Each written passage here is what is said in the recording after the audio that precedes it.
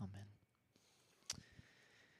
We're going to hear from God's word, Matthew chapter 19, verses 1 to 10. So feel free to whip out your physical Bible or your digital Bible. And let's prepare to hear the word of the Lord.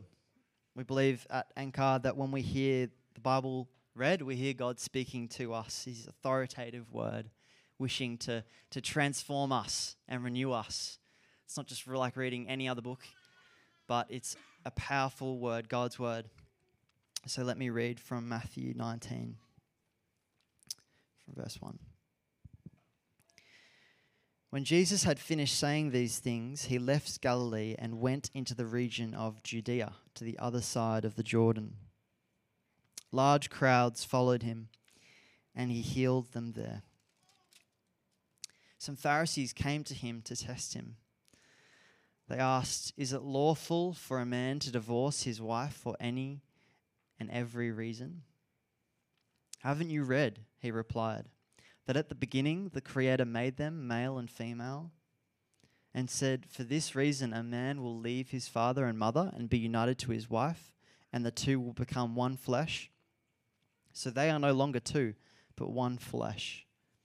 Therefore what God has joined together, let no one separate." "Why then," they asked, "did Moses command that a man give his wife a certificate of divorce and send her away?" Jesus replied, "Moses permitted you to divorce your wives because your hearts were hard. But it was not this way from the beginning. I tell you that anyone who divorces his wife except for sexual immorality and marries another woman commits adultery."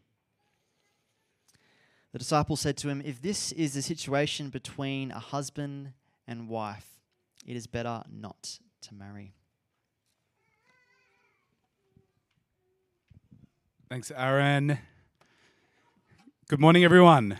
Good morning, good morning, good morning. I want to extend another welcome, especially if this is your first Sunday. I have the pleasure and privilege of pastoring this young church plant.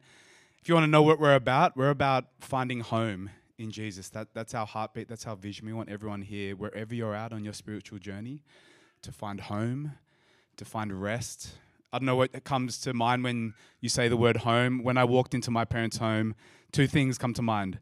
The smell of sesame oil and the smell of garlic fused together. My mum's Korean. The house just smelled of sesame oil and garlic, and it just is a holy aroma to me, and my cortisol levels would drop.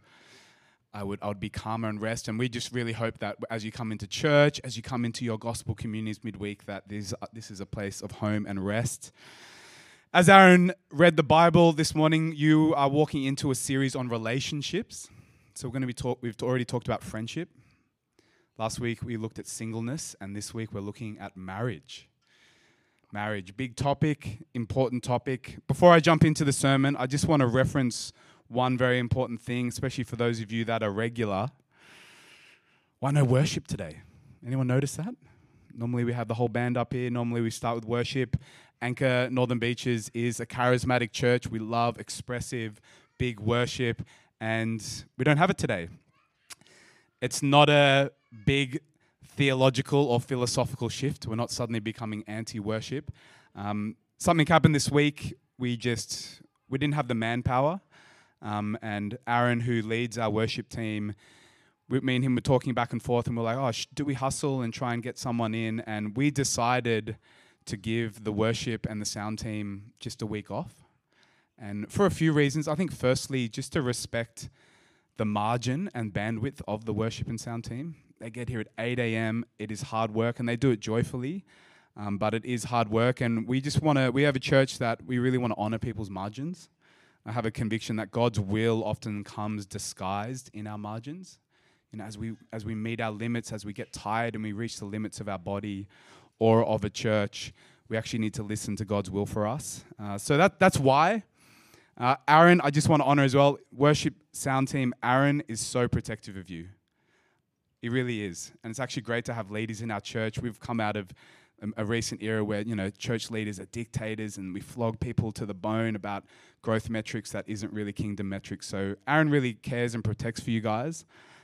So I just want you guys to hear that. And also to say, just to accentuate, we have a great serving culture here. You know, being part of a family is sacrificially serving one another. And so I think part of belonging is serving. So if you're on the fringes or looking to kind of take that next step in, if you've got like kind of dormant gifts of worship, and I hear some of you guys singing in worship, and if you've got a heart for worship, please come and chat with Aaron. So let's talk about marriage. Marriage. I wonder what your vision of marriage is growing up, what examples of marriage you had growing up. Even as I say the word marriage, what emotions come to mind? When I was younger, I realized pop culture was honestly the most formative place for marriage for me, what a man and wife was. I watched a lot of television when I was younger, and kind of funny, but I think, you know what my main model of marriage was growing up? It's going to come on the screen.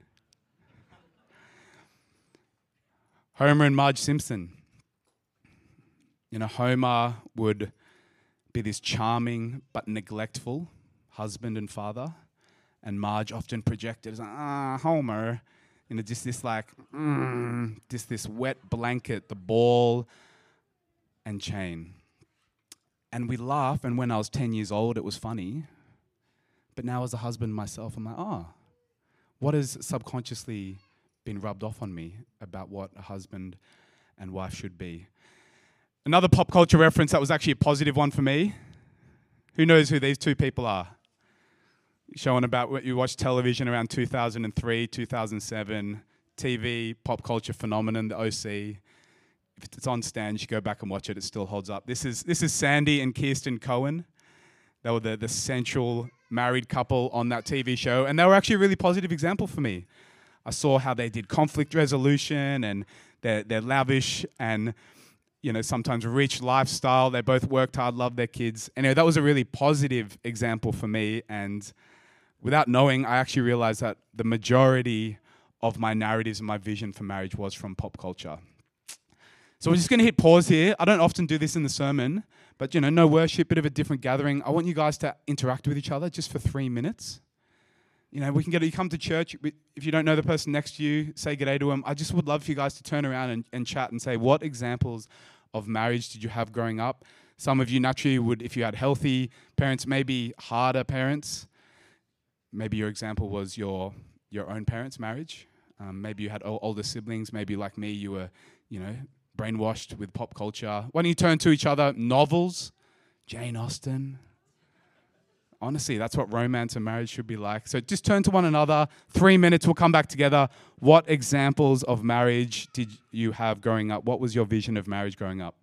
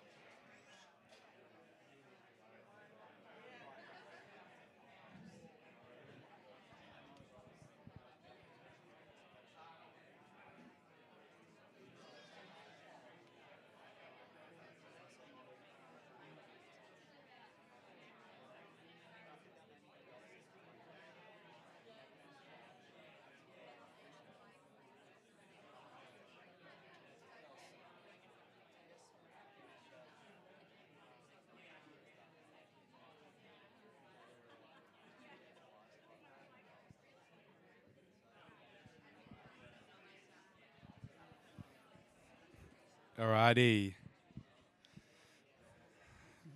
20 more seconds, we'll come back together.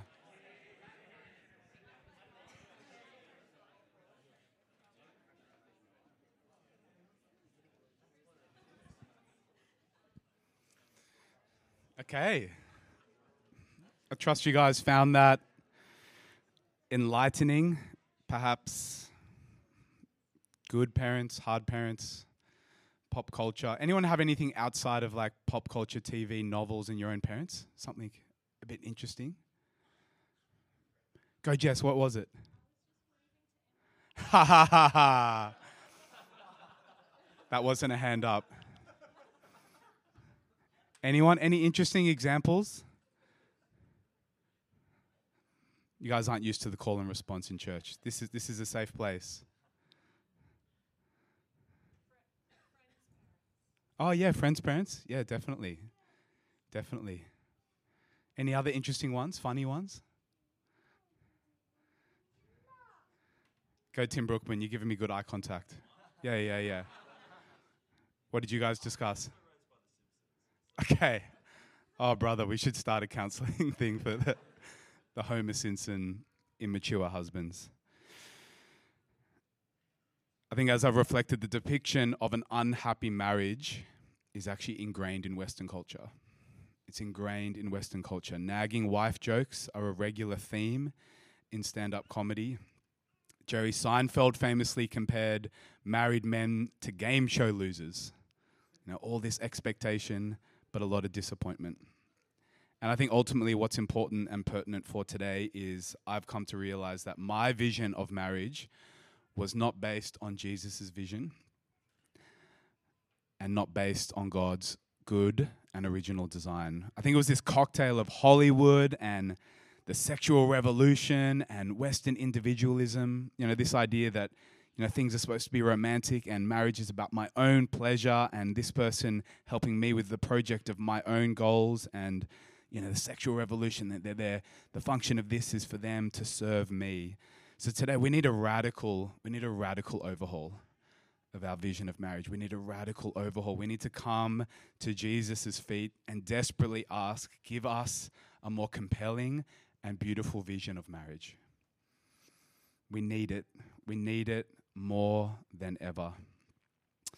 Just for a bit of buffer as we start, for the time and scope of this sermon, we're going to touch on divorce. Naturally, the topic of marriage, we'll touch on divorce, but we won't go into it in detail. But I would love nothing more than to have a coffee with you.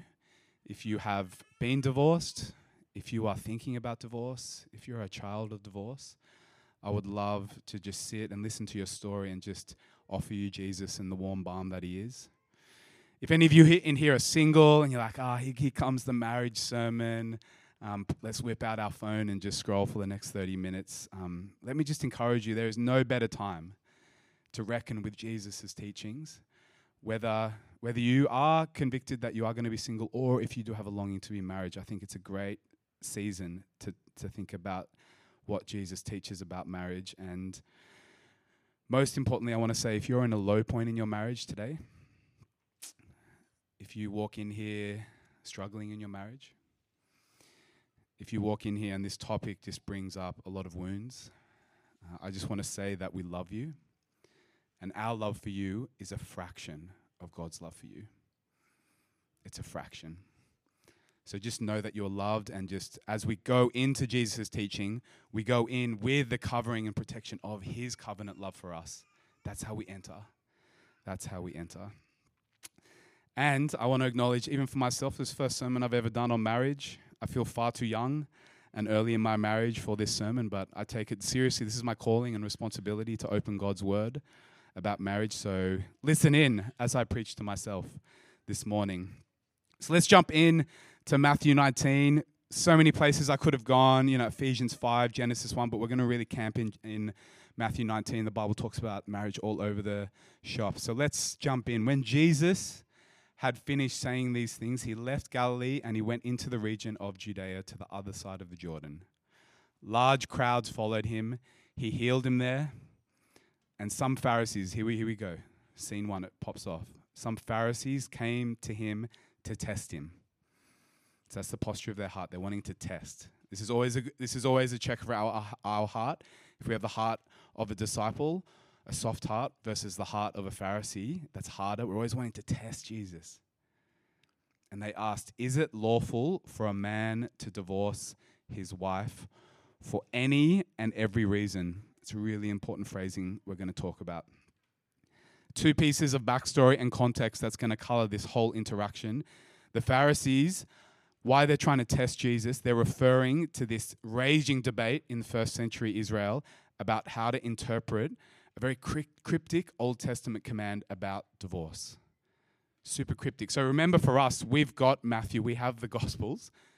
This context, they don't have Matthew. And it's happening live. They have the Torah, they have the Old Testament as scripture. So they're actually referring, next slide, Juzzy, this Deuteronomy text, Deuteronomy 24, 1-3. And notice some of this language here. If a man marries a woman who becomes displeasing to him because he finds something indecent about her, so that's what's saying that's what grounds of divorce is. And he writes her a certificate of divorce, gives it to her, sends her from his house, and if after she leaves his house she becomes the wife of another man, her second husband dislikes her and writes her a certificate of divorce, gives it to her and sends her from his house. Or if he dies, then her first husband who divorced her is not allowed to marry her again after she has been defiled. Let's jump back to the previous slide, Juzzy. What the Pharisees are trying to test Jesus about is this line here. The reasons for divorce is something indecent about her. Now, a lot can be said about this passage, and naturally our modern egalitarian sensibilities find it offensive. Do you know what? Actually, this is way ahead of its time. This is way ahead of its time. There's actually nothing like it in the ancient world. And this original law is actually, the purpose was to actually protect women. It was to protect women in a patriarchal culture where divorce was easy. You could sadly throw a woman out on the street for this, something indecent about her. And so by Jesus' day, the debate was over how to interpret that line if he finds something indecent. Now, what exactly does Scripture mean by something indecent? This is very vague, and we have two schools of thought here. The first, more conservative school of thought is something indecent is just referring to adultery and nothing else. You know, you can only divorce your spouse if they cheat on you and rupturing that one flesh union. But the more progressive viewpoint was that it said for any and every reason. So if we go to the next slide there in Matthew 19, you see here, this is now, it's been reinterpreted by the Pharisees, by the scholars now. It's saying for any and every reasons. And scholars, super interesting, they even found this turn of phrase in divorce certificates in the first century. They're using this for any and every reason. It feels so broad, right? So broad. Grounds for divorce, for any and every reason, for things that are indecent. And now divorce was just as common back then as it is now in our secular culture. Isn't that interesting? But unlike today, divorce was not a two-way street. And you notice, I'm sure you picked up the emphasis of a man divorcing his wife. And it was this, oppressive patriarchal culture, and it was much harder for a woman to divorce a man than for a man to divorce a woman. Now, this is important because what the Pharisees are trying to do when they're trying to trick Jesus, the Pharisees, they're asking a question not in pursuit of truth. They're actually wanting to shame and trick Jesus in front of the crowds. So you picture this context. He's teaching in front of the crowds, and they're wanting him to set him up for failure. It's lose-lose for Jesus. That's what they're hoping to do. They're hoping that he'll either lose the progressive crowd that wants an easy divorce, any and every reason, and he's going to lose the traditional religious crowd. And now notice what Jesus says next. It's just classic, masterful Jesus. Classic. How often the Pharisees come up trying to trick him, and then the Pharisees are like, ooh, let him cook here. He's going to flip it. He's going to flip it. So we watch it. Jesus responds, haven't you read that at the beginning, the Creator made them male and female and said, for this reason, a man will leave his father and mother and be united to his wife, and the two will become one flesh. So they are no longer two, but one flesh. Therefore, what God has joined together, let no one separate. Jesus responds by going, hey, there's something even before Deuteronomy, before the law. He goes all the way back to Genesis. It's what theologians call creational intent, meaning the creator, if there is a creator, the creator had a vision and a design for human flourishing. And I want to slow down here because this what Jesus is doing here is actually so powerful. He's reshaping the narrative. He's actually reverse engineering. This is what he does. He's saying, the Pharisees are saying, this is what the law means. And the Pharisees are doing it with a heart for often personal gain and for power. And Jesus comes and he flips it and says, no, that's not the economy of the kingdom. And he's trying to show them what God's heart and design is. You guys are aware of how hot this topic is. Am I right? I know Christians sometimes don't listen to the news, but I feel like you guys all have your finger on the pulse. Marriage is a hot topic. Marriage, sexuality, gender is a dominant ethical debate of our day. But what I want to slow down here is to actually think, before you can ask, is this behavior, is this relationship, is this sexuality right or wrong? We need to first step back and ask, what is a human being? What is human sexuality? What is marriage for? What is the function and purpose of a human? That's what Jesus is doing here. He's like, no, you're missing Deuteronomy. Let's go right back to the start. And I think in the culture wars of human sexuality, and it's often broadly, real broad strokes here, between those who hold to a traditional view, and it's not just Christians, but all over the world, and those who hold to a more secular, progressive view, which is all too common in Sydney. And there's this constant yelling back and forth. You're a bigot. You don't understand. And Jesus is showing us something profound here. Profound. And I think both sides of the conversation are coming with a very different set of assumptions about what a human being is. A very different set of assumptions about what a human being is. That's actually the starting point. What is our assumption? What is the design of a human being? Now, option one I see as, if you are a secular Darwinian materialist and you follow the logic of that to its conclusion, then life at best is a glorious accident and there's no creator, therefore there's no creational intent. There's just survival of the fittest and evolutionary blind chance. And I think modern culture has added to that, survival of the fittest and pleasure. That's what we drive for, those two things. We want hustle and we want experience. We hustle so we can experience. You see it in Northern Beaches. We hustle Monday to Friday so we can have pleasure Saturday and Sunday. That's the kind of human story of the current worldview. Humans are just animals with an extra large prefrontal cortex to reason. Sex is just biological coupling for the propagation of our, quote, species. And marriage, even gender itself, is a social construct that we evolved into early on to protect women and children from the saber-toothed tiger. Marriage and sex no longer serve any purpose, really, since we have survival now. They no longer serve a purpose beyond pleasure in a world without meaning or design from a God. Hedonism and pleasure become the dominant religion. And it is a religion, it's a worldview. It's an interpretation of the data points of science and history and the human experience. And in that worldview, the idea of marriage as a covenant, which we're going to unpack here, what the Bible teaches, the idea of a covenant for life between one man and one woman, that idea is nonsensical. Not only that, but in a culture where we live in, where people think the greatest good in life is to feel happy, we no longer ask the question, how do I become good? But how do I become happy?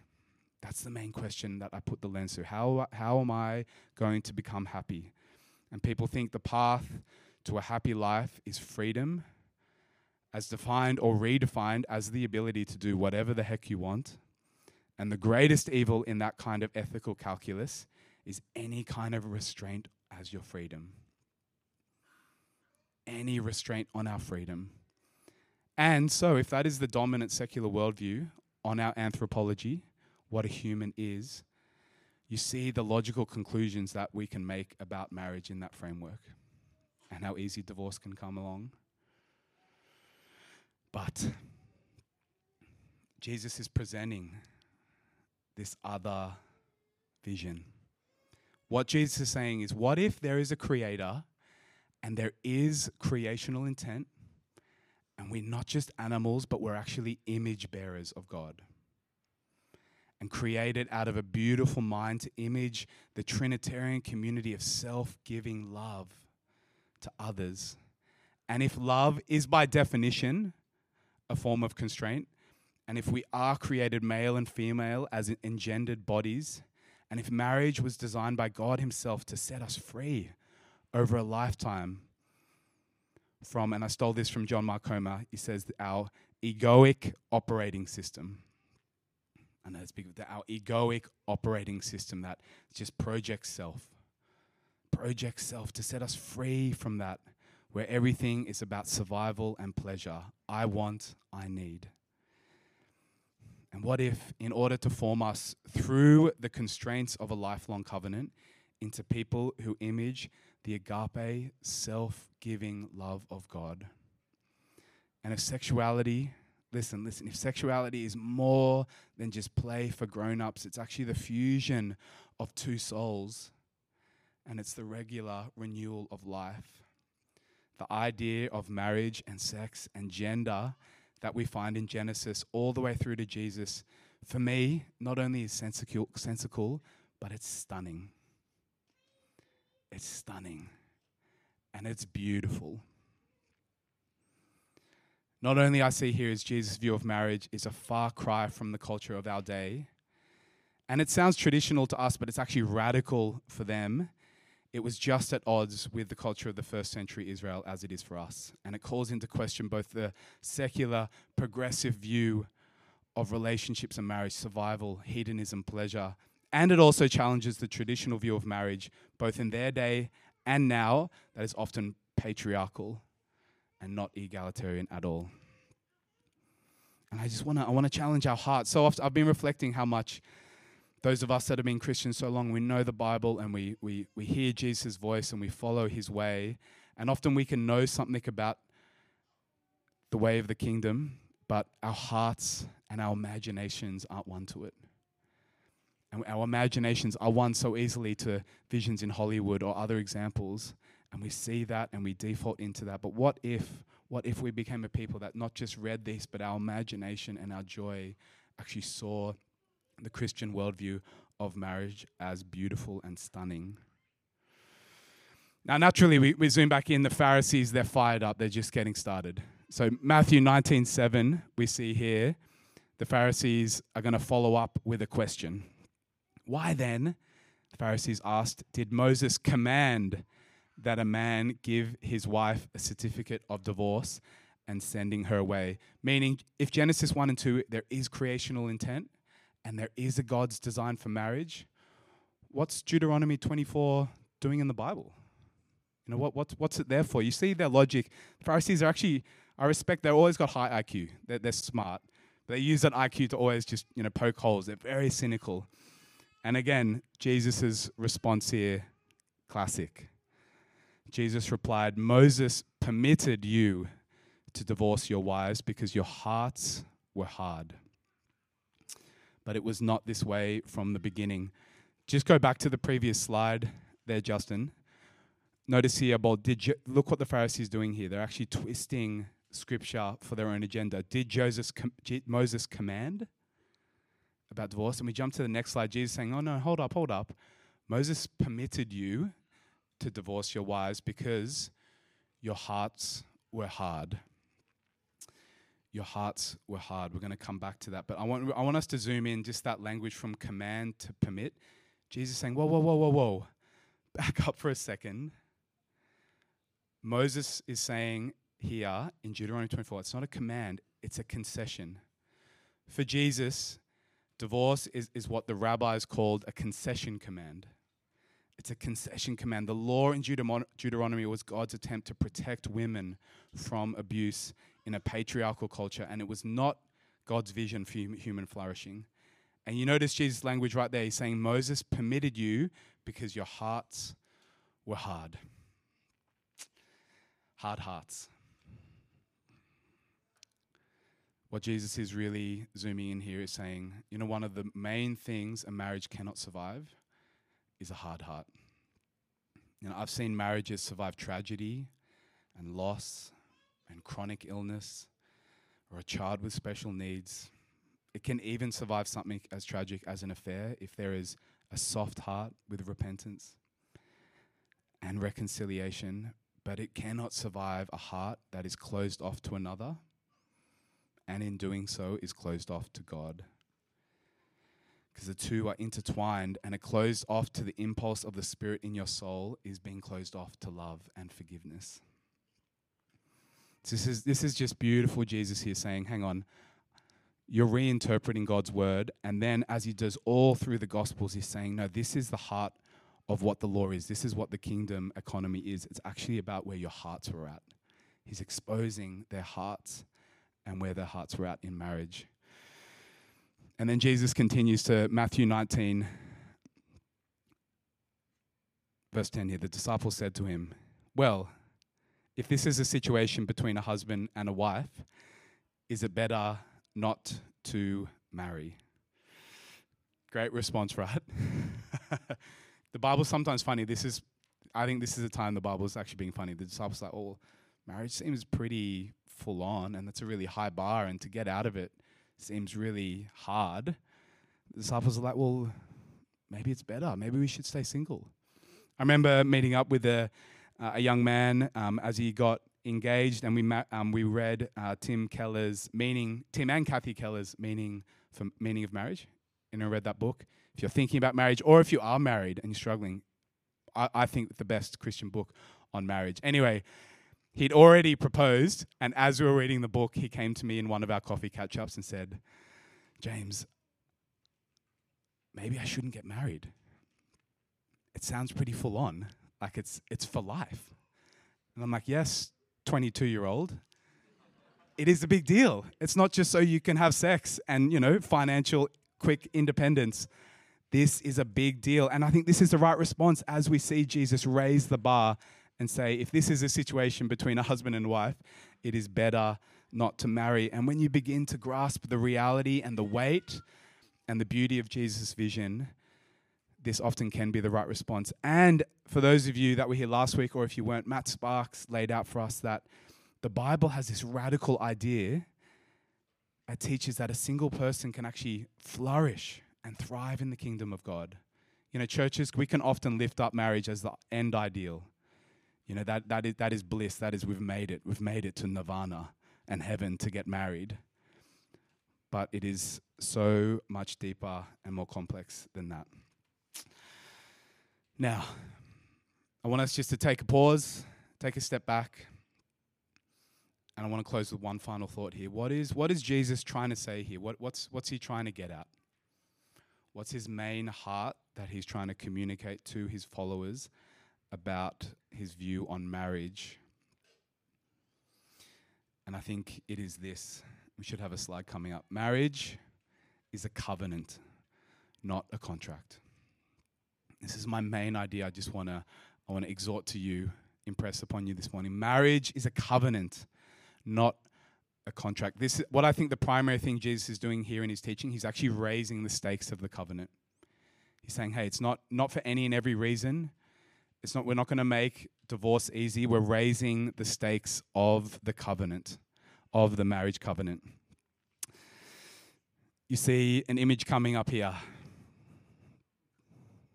I got married July 2014.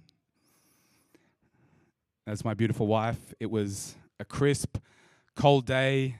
We got married in St. John's in Mona Vale, beautiful cobblestone. I look so young and more hair.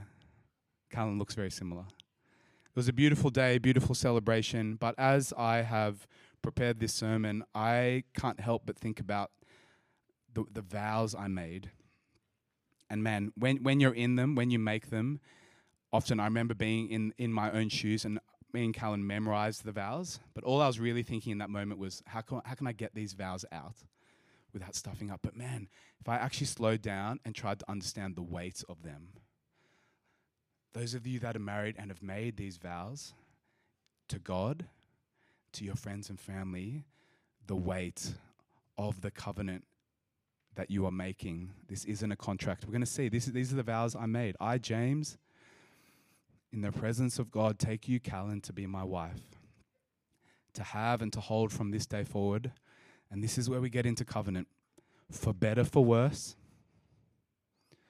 for richer, for poorer, in sickness and in health, to love and to cherish as long as we both shall live. This is my solemn vow and promise. There is a weight to this. In sickness and in health. If chronic pain comes or an injury comes, no, we're not opting out. For rich or for poor, in every season, I am committed to you, to love and to cherish as we both shall live. There's no prenup here. There's no out. This is a covenant that I made to be held together by integrity, no matter what comes. But I think the dominant view of marriage in the West, including for many of us, is that it's not a covenant, but a contract. In a contract, two parties agree on a working relationship as long as it is mutually beneficial. That's what a contract is, mutually beneficial. But in a covenant, you give up your freedom in faith. True freedom in the way of Jesus, true freedom is not the lack of constraint, but rather it is the right kind of constraint that gives us power. You think of the wildness of an ocean, trying to capture that, but you put dam walls in and you direct the power of that ocean into the right direction, it becomes way more effective. It can power cities. And that inside the confines of a covenant, we can become the kind of people who are actually free to love. And a contract is based on this project self, what I want and what I need. And a covenant is based on this agape, self-giving love that God shows us to put the good of another ahead of your own. A covenant is the one and only relational container that has the strength and the stability to hold the raw power of human sexuality in all of its fierceness and all of its fragility. And so much more than just a biological release. It is this one flesh union to hold that power and to transform us. And let me tell you this, in the crucible, and marriage can feel like a crucible, in the crucible of that covenant, of that marriage, do you know what transforms us? This thing happens in us where we go from eros to agape. We move from lust to love, from a desire to take from another person to this desire to serve them, from a grasping for control to a surrender to intimate love. And this is why marriage, if you choose that route, and not all of us do, Jesus didn't, but if you do choose it, it will be one of the hardest things that you will do in your life. Finishing where we started, I want to talk about examples of marriage. As I got older, so I got married in 2014, and I was part of a great church, Narrabeen Baptist, and the most dominant and inspiring marriage example I got was one of the elders at the church here. You're going to see a photo come up. Some of you know them. A lot of you won't know. This couple is Neil and Magella McLaughlin. Neil is a good friend. Magella was a good friend. They both poured a lot into my life as a young Christian. Neil was an elder at Narrabeen Baptist. Do you know what? Do you know what I want for you guys? Do you know, as your pastor, the vision I want for you guys to have in marriage? It's not Homer and Marge or even Jane Austen. I want that old person love. You know what I mean? That old person love that's tried and tested. Every season we stay strong and committed and passionate towards one another. Neil and Magella were married for over 30 years, but in 2014, the same year I got married, Magella had an increase of clumsiness and a slurred speech and a loss of balance. In 2016, she was sadly diagnosed with multiple system atrophy, which meant a decline, a degenerative disease of the nervous system, and she slowly lost her physical functions. 2018, she was in a wheelchair, and her husband became her full-time carer. And Magella sadly went to be with Jesus in August 2020.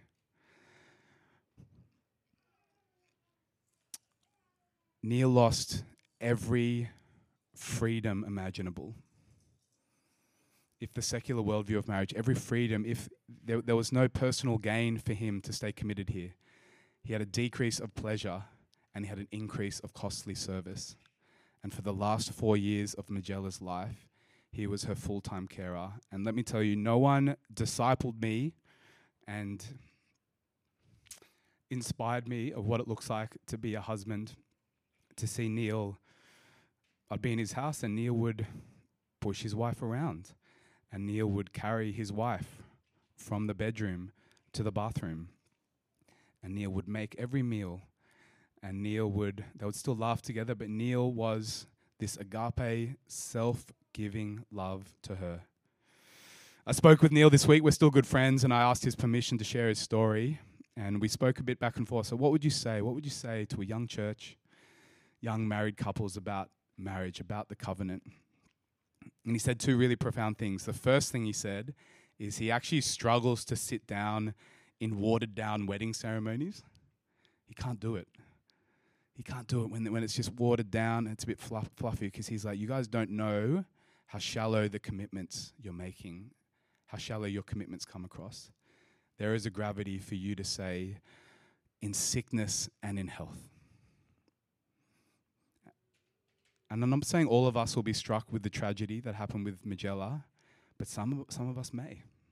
And for us to have the type of container in marriage, the covenant of a container, to pursue that. But the most profound thing he said to me this week is that the covenant, it is all encompassing. The covenant is all encompassing. The ups and the downs are momentary, but until the end is the main thing. Until the very end. And Neil reflects, even in the hardest times, he looks back and he can laugh. And even in the most joyful times now, he can look back and there's still tears and emotion. Anchor Northern Beaches, the vision Jesus gives us is this: a lifelong covenant. No matter what comes, no matter what health comes, no matter what season comes, I am going to stay committed to you. And somewhere along that road, we get transformed into a person of agape, self-giving love that Neil became and inspired many younger husbands and wives. As we close now, I went back and forth. I kind of rewrote the conclusion a few times and just praying and discerning about how to close this gathering. And I think one of the main things that I want to do this morning for us is I want to pray. We need the Holy Spirit's help. We need Jesus' help to be these kinds of husbands and wives. And I think the main thing that I actually want to pray for everyone in this room, and even if you're listening online, is for that hard heart. That hard heart that some of us may have, that Jesus spoke about, that, man, a hard heart that doesn't forgive. A hard heart keeps a record of wrongs. A hard heart sees what is wrong in a spouse. A hard heart is slow to apologize. And so I just want to pray for us now. Those of you that are in marriages, those of you who aren't in marriages, those of you that may have been divorced and this topic is sensitive, I just want to pray, and we need the Holy Spirit's help. I can't just say, and this will happen, for us to get a heart of stone to a heart of flesh. I just want to pray for us now, for us to have soft hearts, to be the people that would be covenantal agape love to one another. So just close your eyes, and if you're feeling comfortable, even just to open a hand, a posture of receiving. And let me just pray for all of us now. Oh, Jesus, we need your help. Jesus, thank you for your vision. Thank you for modeling covenantal agape love that you say, John 3:16, that God so loved the world, you so loved us, that word agape, you so loved us that you sent sacrificially your one and only Son. So thank you for that model. And Holy Spirit, right now, I just want to pray for a softening of hard hearts. Lord, for anyone in this room that has a hard heart now that is struggling to forgive, struggling to say sorry, struggling to see the good in a spouse or a former spouse, Holy Spirit, we just pray that you would come and just drop now into our hearts and soften, that you would turn hearts of stone into a heart of flesh. We need your help, Holy Spirit, so I pray now that you would transform, you would radically overhaul what our vision is of a marriage, and that this place, Anchor Beaches, would be a place that people would see marriages here through every season and be reminded of your commitment and covenant towards us. And I pray this in Jesus' powerful name. Amen.